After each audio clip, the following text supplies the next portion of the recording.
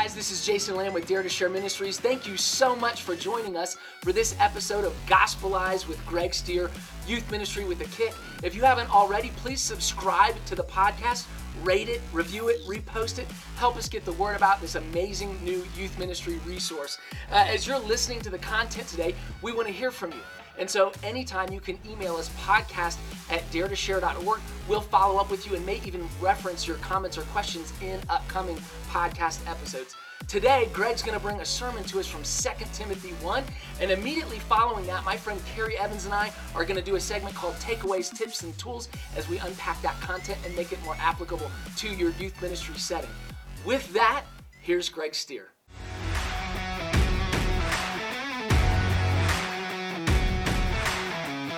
Welcome to the Gospelize podcast. My name is Greg Stier. We're going to talk to you today about how to keep your heart burning hot for the gospel. And to be honest with you, I kind of feel like an unlikely candidate to be sharing with you today. See, I don't come from a typical religious, church-going, pew-sitting, hymn-singing family. I come from a family filled with bodybuilding, tobacco chewing, beer-drinking thugs. And that's just the women. Sadly, it's true. 3 of my uncles were title-winning bodybuilders. The 4th one could bench press 500 pounds. The 5th one was a Golden Gloves boxer. And they were all afraid of my mom, who was kind of a brawler. But the toughest one of my family members was my Uncle Jack. Now, my Uncle Jack was jacked. Here's a picture of him. He only weighs 185 pounds in this picture, and 85 pounds are in that bicep. And I love the way he's looking at it, saying, "You're pretty good. You're pretty good." He looks like a beefed up version of the Wolverine. And he was super intense, and one time went to prison for choking 2 cops unconscious who were trying to arrest him on assault charges. And I remember as a kid growing up in this family, I did not feel like I fit in because all my uncles were tough guys. They would fight all the time. And I remember Sunday we'd be sitting around a dinner table eating, and they'd see a rival gang in the alley. They'd all get up without a word, just go out and just pound on these guys, come back in and say, "Pass the potatoes," like it was nothing. And I'm like, what just happened? How did I get into this freak family, right? And they all thought I was kind of weird because I read books. They cracked skulls. I cracked books. I actually read. I remember one time at a family reunion, my Uncle Jack, he talked like this. He goes, "What's wrong with that kid? He reads books." I'm like, "I can hear you. I'm literally 5 feet away." So I was super self-conscious, just realizing I wasn't a tough guy. I wasn't a tough kid. I didn't have that DNA, that fighter's ember in my soul, or so I thought. And I remember going to a Christian school. My family got radically saved. I went to a Christian school, and in this small Christian school, in gym class, they would make you do a different sport every month. Sometimes you do football, softball, basketball, whatever, track. And then there was the month that everybody dreaded. It was boxing. They would literally make you box for a month. There's no way to say, "I love my neighbor," like strapping on the boxing gloves and fighting, right? And I remember being assigned on Monday who was going to fight on Friday. And as all the 9th through 12th grade guys, I found out I was going to have to box Steve Salazar. Now, nobody wanted to box Steve Salazar because Steve Salazar, legend had it, he was trained by a Golden Gloves boxer, right? He was 20 pounds heavier than me. He was a strong kid. And Steve Salazar did not like me because I used to call him Salad Bar instead of Salazar, and it made him mad, right? And so he was out for me anyway. And when we found out on Monday, our eyes caught, and I'm like, oh no, I'm in trouble. So I did what any teenager in the 80s would do at that time. I went home and I rented the movie Rocky, and I watched it every single night. And I shadow box, and I listened to Mick as he was yelling in Rocky's ear, and I would do the same thing. And I thought if I kept practicing Monday night, Tuesday night, Wednesday night, by the time Friday comes, I'll be ready to box. So Friday comes. All the 9th through 12th grade guys are lined up. Ready? We're ready to box. It's about to go. We strap on the regulation size gloves. They weren't oversized, regulation size gloves and headgear. Thank the Lord we had headgear. And we're standing there, and I'm just thinking, okay, just remember the Rocky movie. Just, jab and weave. Just remember Rocky, And he's just sitting there like this, kind of with a smile on his face. And have you ever had one of those moments in your life you're like, oh no, I'm about to get killed. I'm depending on a movie to help me through this fight. This guy knows how to box. And then something happened down deep inside. I remember that moment. something snapped. There was a fighter's ember that was fanned into flame. Because in that moment, I began to think to myself, you know what? He can't box without a head. And if I just take off his head, he won't be able to hit me. So that's all I got to do. And something in my family genes came alive. And the bell rang, and I ran out, and I, boom, hit him so hard, his headgear turned around, and I did what any Christian teen would do. I hit him again because he couldn't see me, and he fell to the ground, and it was like a matrix jump over him, and I landed on him, and I began to pummel his head into the cement of the concrete gym floor as we just hit. They pulled me off. I think I was drooling at the time, right? And then after that, I just chased him around the ring. Come on, salad bar. I'm hungry. Come on, salad bar. And he just ran. Nobody wanted to box me after that because I discovered down deep inside, I had this fighter's gene. I didn't know it was there, but I was able to find it and fan it and fuel it. And today I'm not going to be talking to you about fighting, right? I'm going to be talking to you about the gospel, that burning gospel ember. I think so many times in youth ministry, we get in and we're excited and we think we're going to change the world. And then we go to our first staff meeting. And then there's that time we forget our receipts. And then all of a sudden, the politics of policies, the machinery of ministry grinds us down and we lose our gospel edge. And it goes from this blazing fire to this burnout coal. I want to talk to you today about how to keep your heart burning hot for the gospel of Jesus Christ. And to do that, we're going to go back to the words of the Apostle Paul to young Timothy, his protege. And Paul is encouraging Timothy with 3 truths that I'm going to share with you today. It's found in 2 Timothy chapter 1, verses 3 through 8. Listen what Paul writes to Timothy. I thank God whom I serve as my ancestors did with a clear conscience. As night and day, I constantly remember you in my prayers. Recalling your tears, I long to see you, so that I may be filled with joy. I'm reminded of your sincere faith, which first lived in your grandmother Lois and in your mother Eunice, and I'm persuaded now lives in you also. For this reason, I remind you to fan into flame the gift of God, which is in you through the laying on of my hands. For the Spirit God gave us does not make us timid, but gives us power, love, and self-discipline. So do not be ashamed of the testimony about our Lord or of me as prisoner. Rather, join with me in suffering for the gospel by the power of God. Man, Paul's writing this to Timothy. The Holy Spirit is writing it to us. Youth leader, this is to you from God himself. Paul's telling Timothy, I want you to find, fan, and fuel that burning gospel ember. And I believe, I'm convinced that the Holy Spirit is telling us the same thing. What do? Number 1, we find it. We find that gospel ember. 2 Timothy 1:5. I'm reminded of your sincere faith, which first lived in your grandmother Lois and in your mother Eunice, and I'm persuaded now lives in you also. He's reminding Timothy of his story.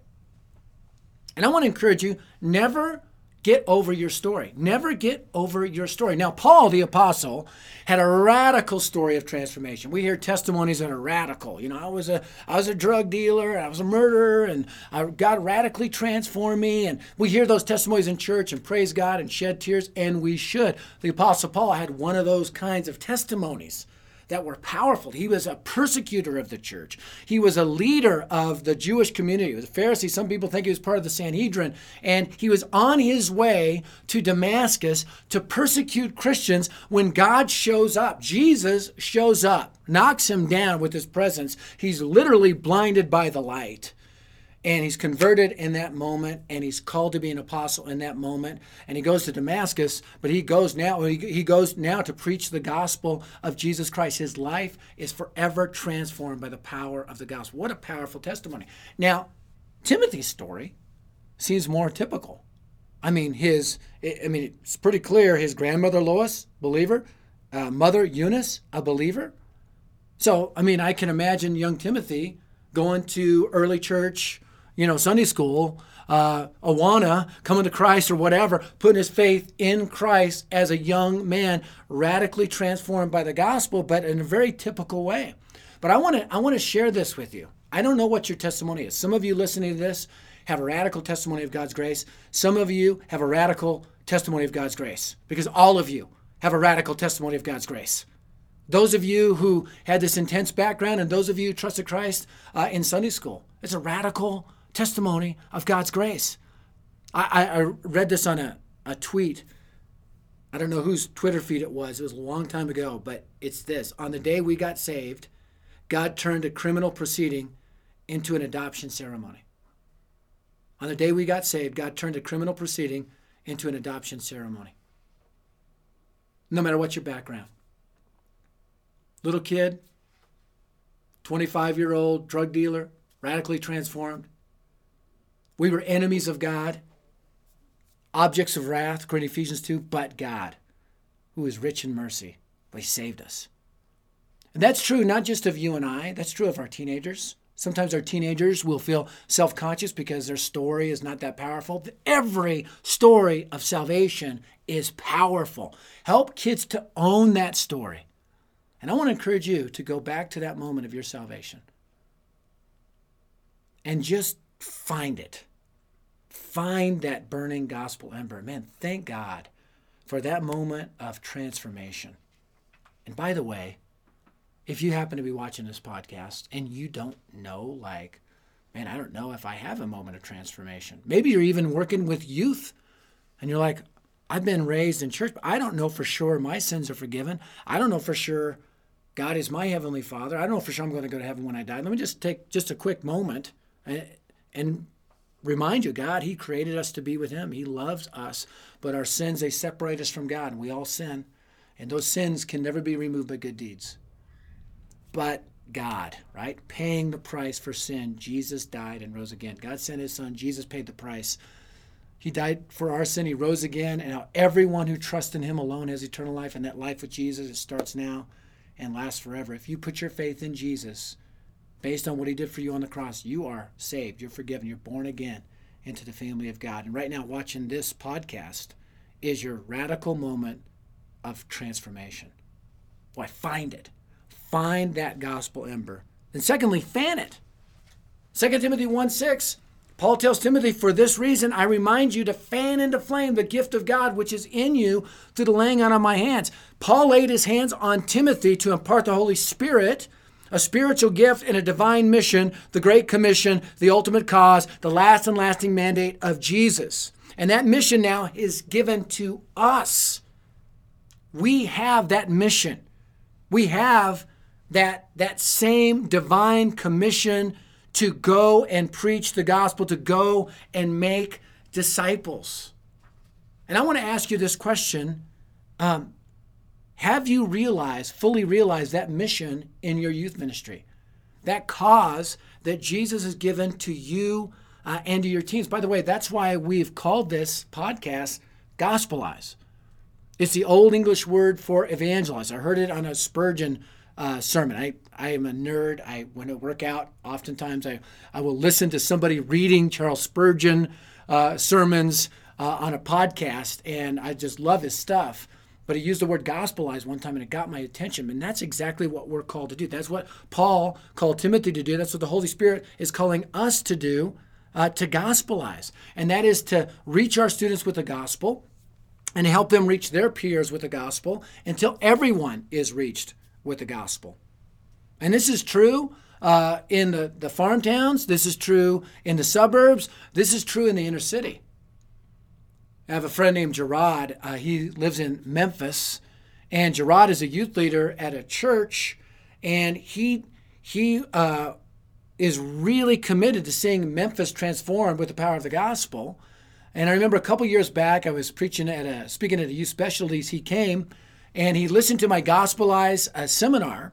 And I talked about the 7 values of a gospel advancing ministry. I talked about, hey, we need to move from being a quarterback to being a coach. We need to move from just telling our kids to bring their friends out to youth group where we can throw the touchdown pass to really being a coach and equipping them to share the gospel.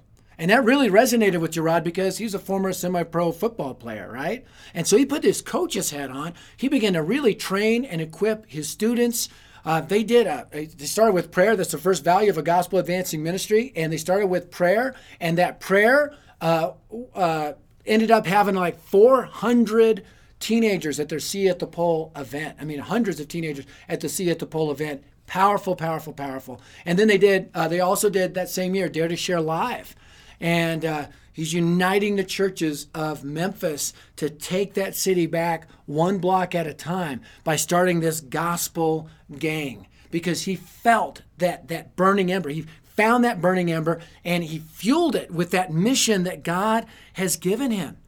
And I think so many times in our youth ministry, it's so easy to get distracted by the fun and games. You know, I mean, we play games, we invite teens, we do a quick lesson, and we're dismissed. But when we begin to realize, man, our kids are on mission, and we begin to equip them for the gospel like Gerard did, we can see powerful things take place. Verse 7, Paul writes to Timothy, "For the Spirit God gave us does not make us timid, but gives us power, love, and self-discipline." It does not make us timid, it gives us power, love, and self-discipline. The Holy Spirit brings holy boldness. So on that day you got saved, the Spirit came to dwell inside of you, according to Ephesians chapter 1, verses 13 and 14. And the Spirit gives us power, love, and self-discipline.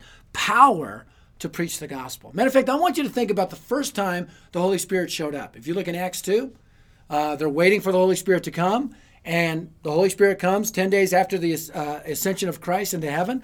Here comes the Holy Spirit. How does the Holy Spirit appear? You would think that the Holy Spirit would come like, I don't know, I would choose like an eagle, to some really cool 80s music. Just, I don't know if that's the sound eagles make, but it should be. Or a dove, gentle dove, that'd be cool. But the Holy Spirit comes in a very different form. Holy Spirit comes as a tongue set on fire. Which, if you read that, and we read it so many times, it's kind of weird. So you're waiting, and all of a sudden, here comes the Holy Spirit, the mighty rushing wind. Well, okay, here he comes. And there's a tongue that's set on fire. And you're like, okay, what's happening? What is happening right now? And then that big tongue breaks up into smaller tongues, set on fire, of course. And it lands on everybody, and we miss the point. We make it about our tongues for today, or aren't they for today? We miss the point. The first sign of the indwelling Holy Spirit is he sets our tongues on fire for the gospel. Their tongues are set on fire for the gospel of Christ. So if we are filled with the Holy Spirit, our tongues are going to be set on fire for the gospel. And let me tell you, that's true in your life. It's also true in the lives of your shyest students. I think back to when I was a middle school, intern youth leader, and we took a group of teenagers out to the shopping mall every Friday night to share their faith. Because I'm just convinced when students share Christ with a stranger, it's actually easier for them to share Christ with a friend. And a lot of the students came. One student refused to go.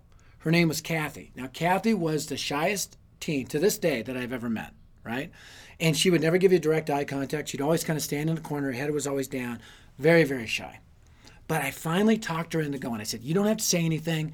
We'll all go together. We'll break up in twos or threes. You can come with me. I'll do all the talking. You can stand back 5 feet and just pray. And she finally reluctantly agreed. And so we went to the mall. There was a group of us in a church van. We broke up, went all over the mall. Teens were talking to teens. Some people came to Christ. Some people didn't want to talk. And it was going fine because Kathy was with me. And I'd say, my name's Greg. This is Kathy. And we're just talking to people about their spiritual beliefs. And we would just kind of dive in. Kathy would just stand in the back, keep her head down, and pray. And everything was going fine until we came to 3 high school girls. I said, my name's Greg. This is Kathy. I said, can we talk to you about God? And they're like, sure. And so I started getting into it, and they said, well, hey, hold on. We don't want to hear it from you. We want to hear it from her. And a chill went down my spine. And an electrical shock went down Kathy's. And I'll never forget her standing back 5 feet, shaking. And I know she was praying, Lord, fill me with your Holy Spirit. Fill me with your Holy Spirit. She stopped shaking. She looked up. And she took those 5 steps forward. She looked these girls in the eyes. And the best she could, she articulated the gospel of Jesus Christ. And those 3 girls put their faith and trust in Jesus Christ on the spot. Now, was Kathy nervous? Yes.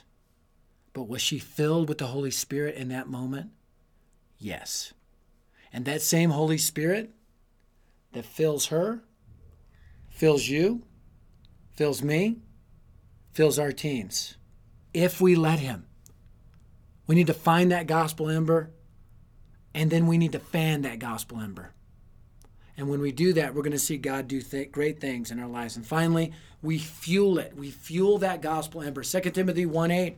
So do not be ashamed of the testimony about our Lord or of me as prisoner. Rather, join with me in suffering for the gospel by the power of God. This is the invitation. What a great invitation.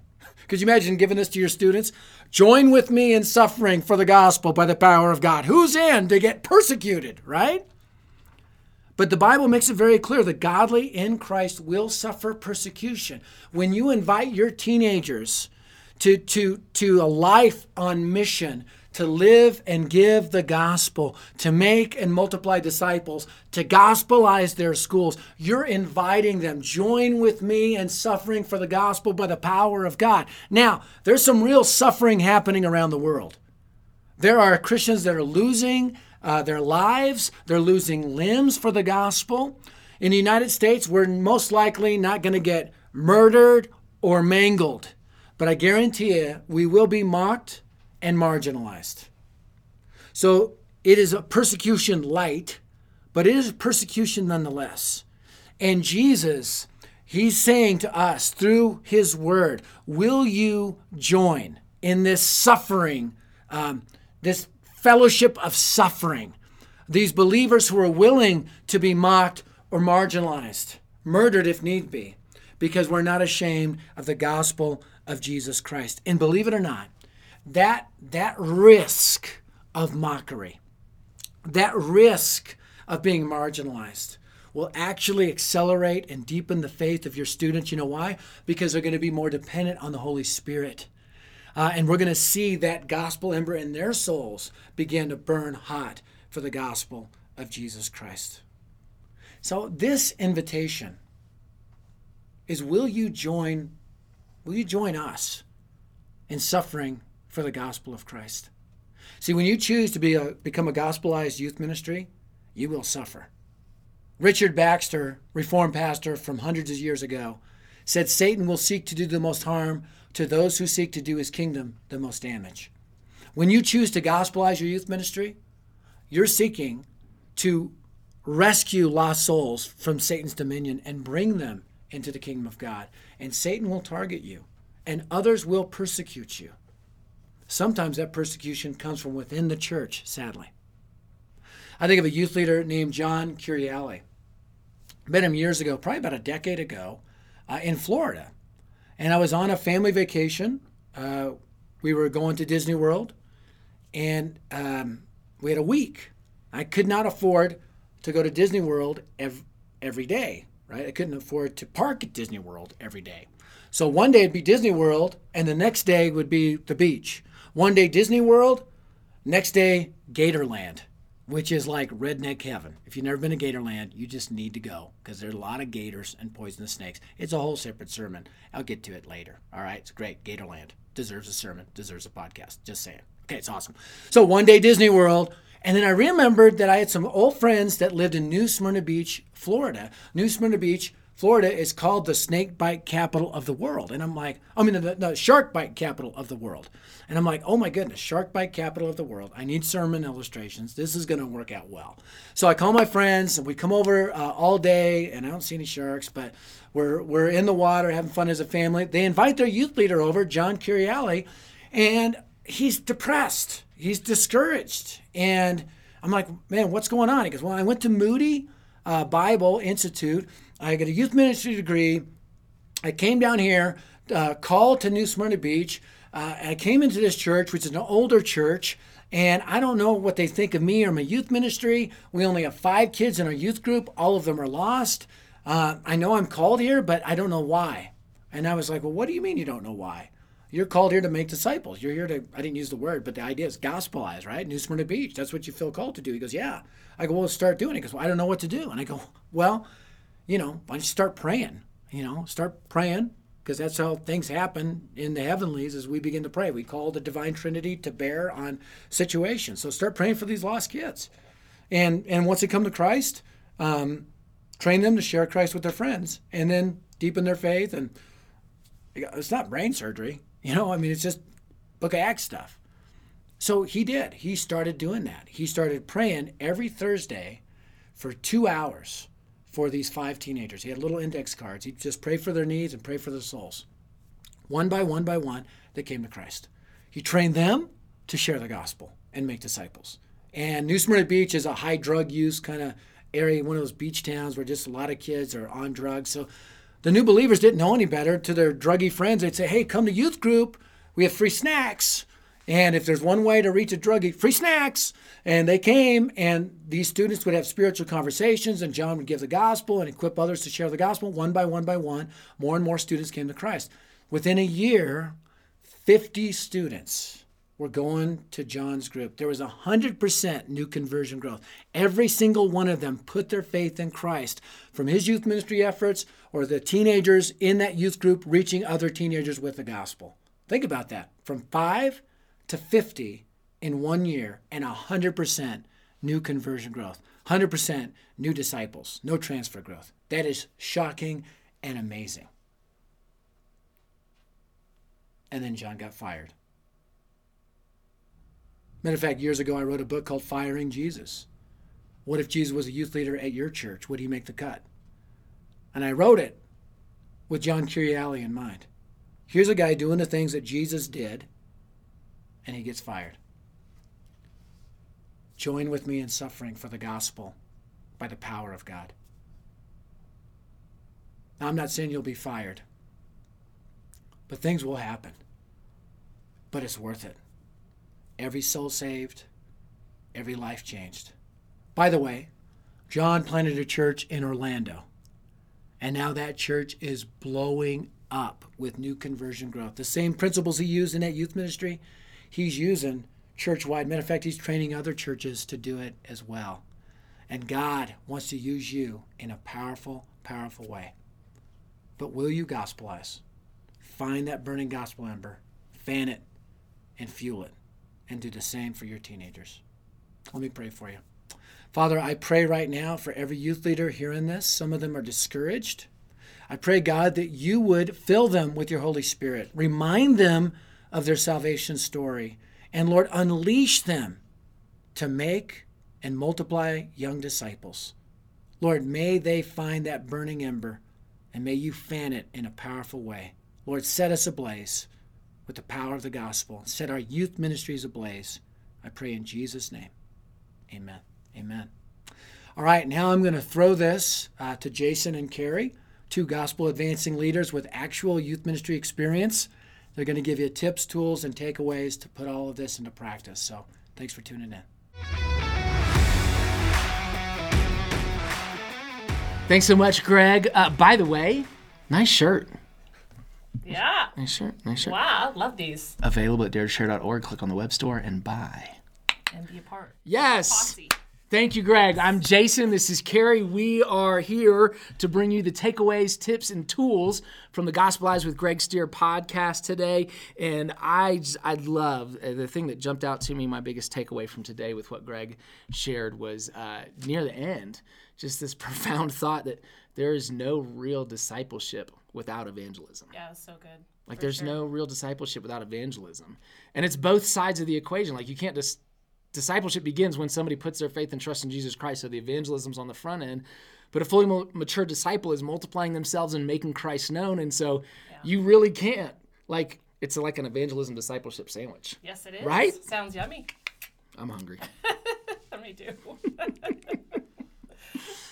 Yeah, for sure. That was good. And I love, we've used this term gospelize for so long now, but I never actually really even knew what it meant. And so it was cool to hear kind of that history with the old English word gospelize, sort of a souped up version of the word evangelize. And that just was so cool to hear about how it's not really just for students who don't have a relationship with Jesus. Right, not non-Christians. Yeah, it's also really for our students who do, and to just help them get gospelized as well, and really just kind of catch that vision of sharing their faith and being gospelized, if you will, totally in their own sense, both non-Christian and Christian teens need to get gospelized for sure.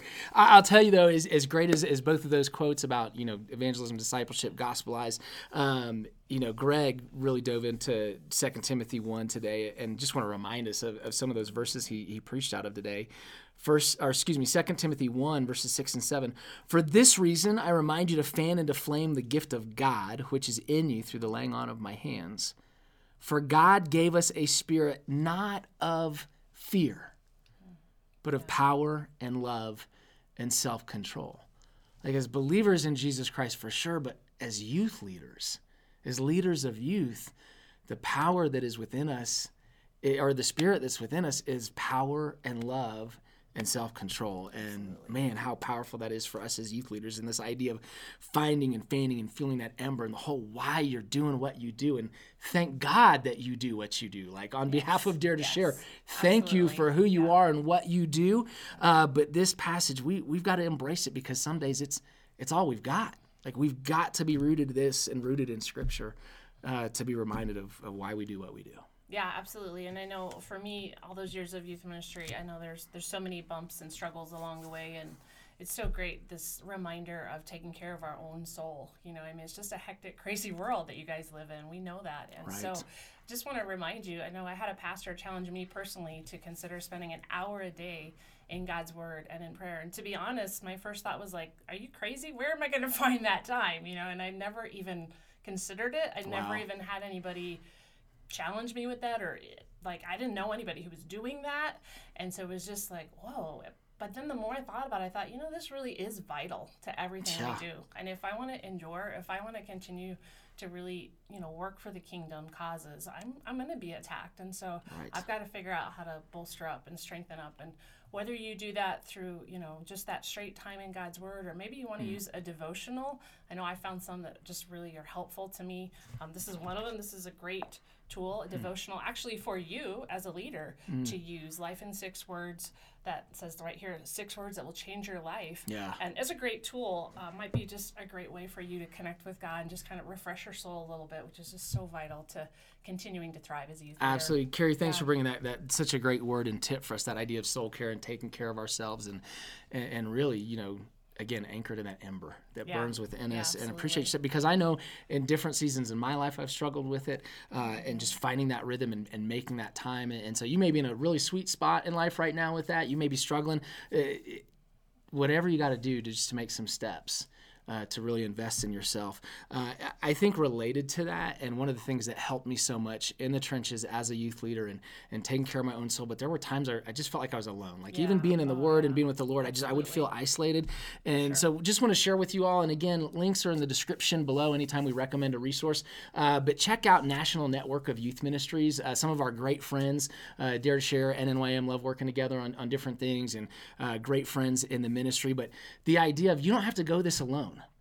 You are not alone. I remember when I was a church planner, our state convention would repeatedly tell us, we're better together. So true. We're better together. Yeah. You're not alone. And that's true in youth ministry. You as a youth leader, you're not alone.